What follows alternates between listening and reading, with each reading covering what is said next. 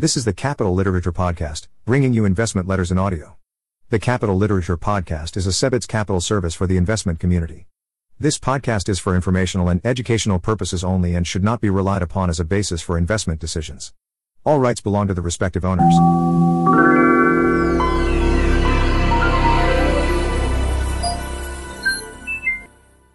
Choice Equities Capital Management, Third Quarter, 2021.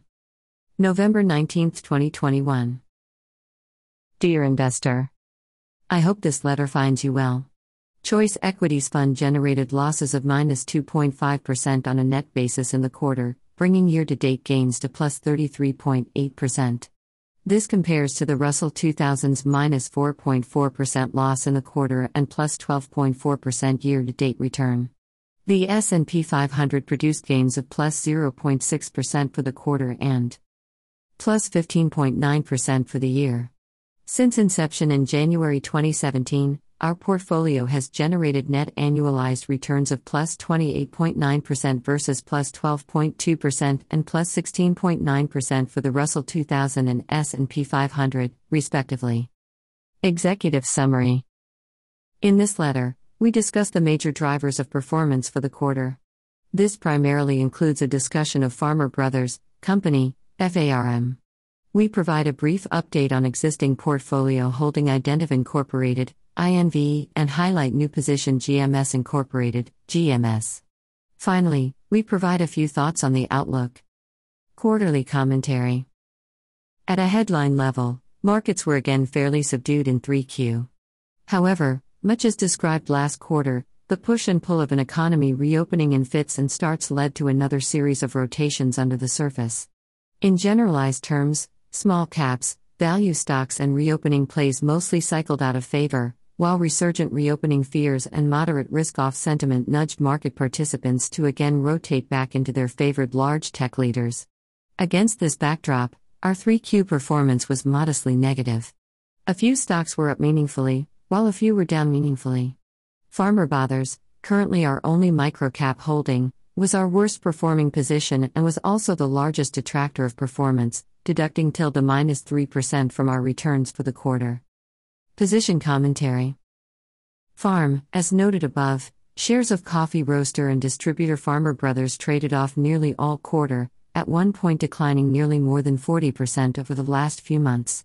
Clearly, this wasn't quite the start I envisioned when initiating this investment, as the level of originally anticipated improvement in company financials did not arrive on time this summer because many of their customers' doors remained shut due to the COVID-19 resurgence from the Delta variant. Despite the decline, I continue to focus on progress to date in the outlook.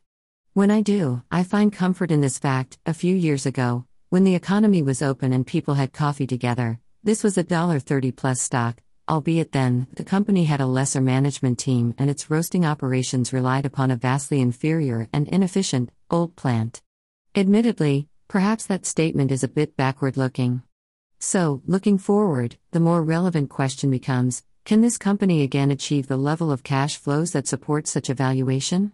Progress to date suggests such performance remains achievable, if not likely.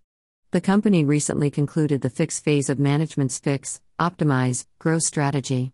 Progress is showing up in the financials, even though sales remain quite depressed from pre-COVID levels. As a case in point, in the prior quarter, even with volumes still down some 25% from pre-COVID levels, the company has already returned to prior pre-COVID gross margins. The 85-year-old Houston plant, costly and inefficient, has been exited and sold. And the multi-year migration to the new Northlake Dallas plant, a facility which cost over $100 million and is regarded as among the top roasting facilities in the U.S., has been successfully completed.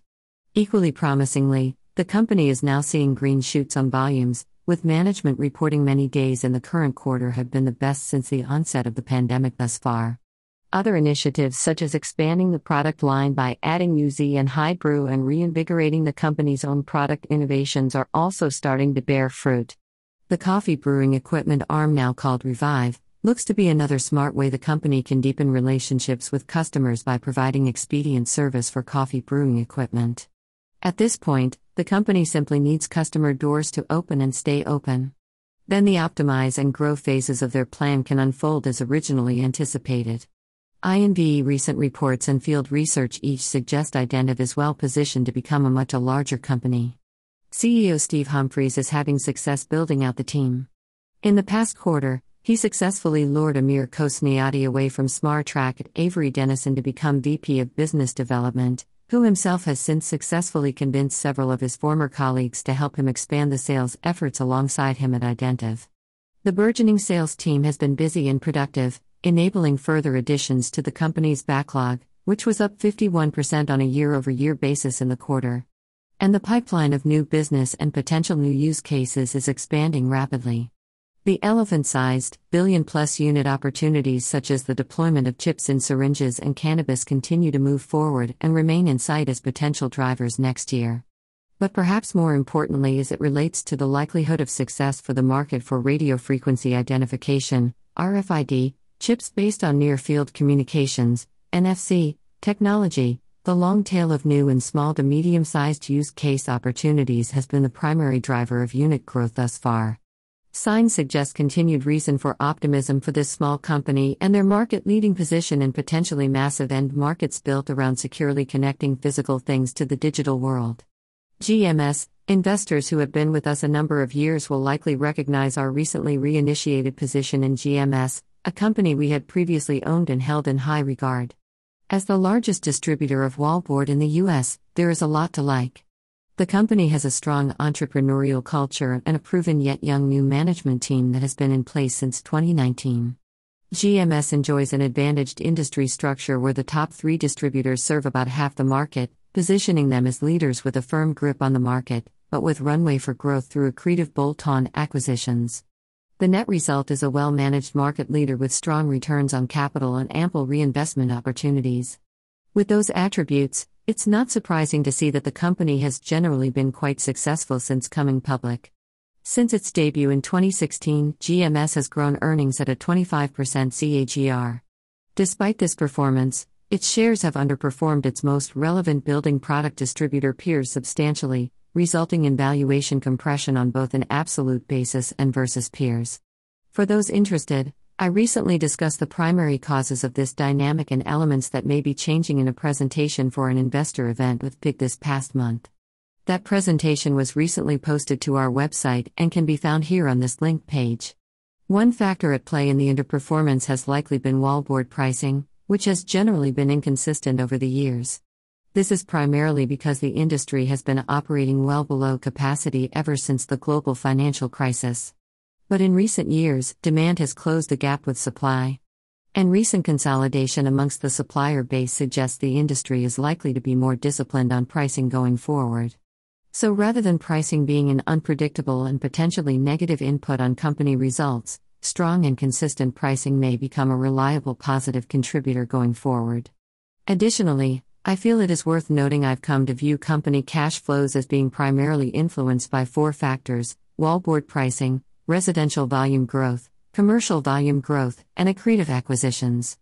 Unfortunately for the company, it seems it has never had the benefit of having all 4 engines firing at the same time since going public. Until perhaps now. Trading at a double-digit free cash flow yield and just a single-digit multiple of current year earnings, the company looks to have an intriguing opportunity to close the gap in shareholder performance with its peers in the years to come. 2021 Outlook. Regarding the market at large, current conditions seem to offer something for everybody. On one hand, we have pockets of wildness in trading. There are soaring IPOs, meme stonks that continue to attract headlines, and a number of electric vehicle companies currently making no vehicles with valuations that imply profit bonanzas. Yet, on the other hand, quality companies at reasonable and even cheap valuations seem plentiful. Many, like GMS, have strong outlooks and trade at single-digit earnings multiples.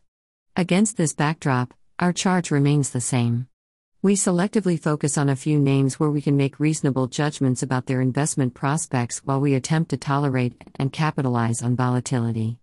On that score, we continue to find compelling pockets of value, and we continue to make efforts to position the portfolio with attractive risk and return characteristics. Conclusion. As a reminder, we recently relocated our offices to a new building with a little more space, although we are still quite happily located here in Raleigh, North Carolina. If you find yourself in the neighborhood, please come by and see us. We would welcome the opportunity to get together.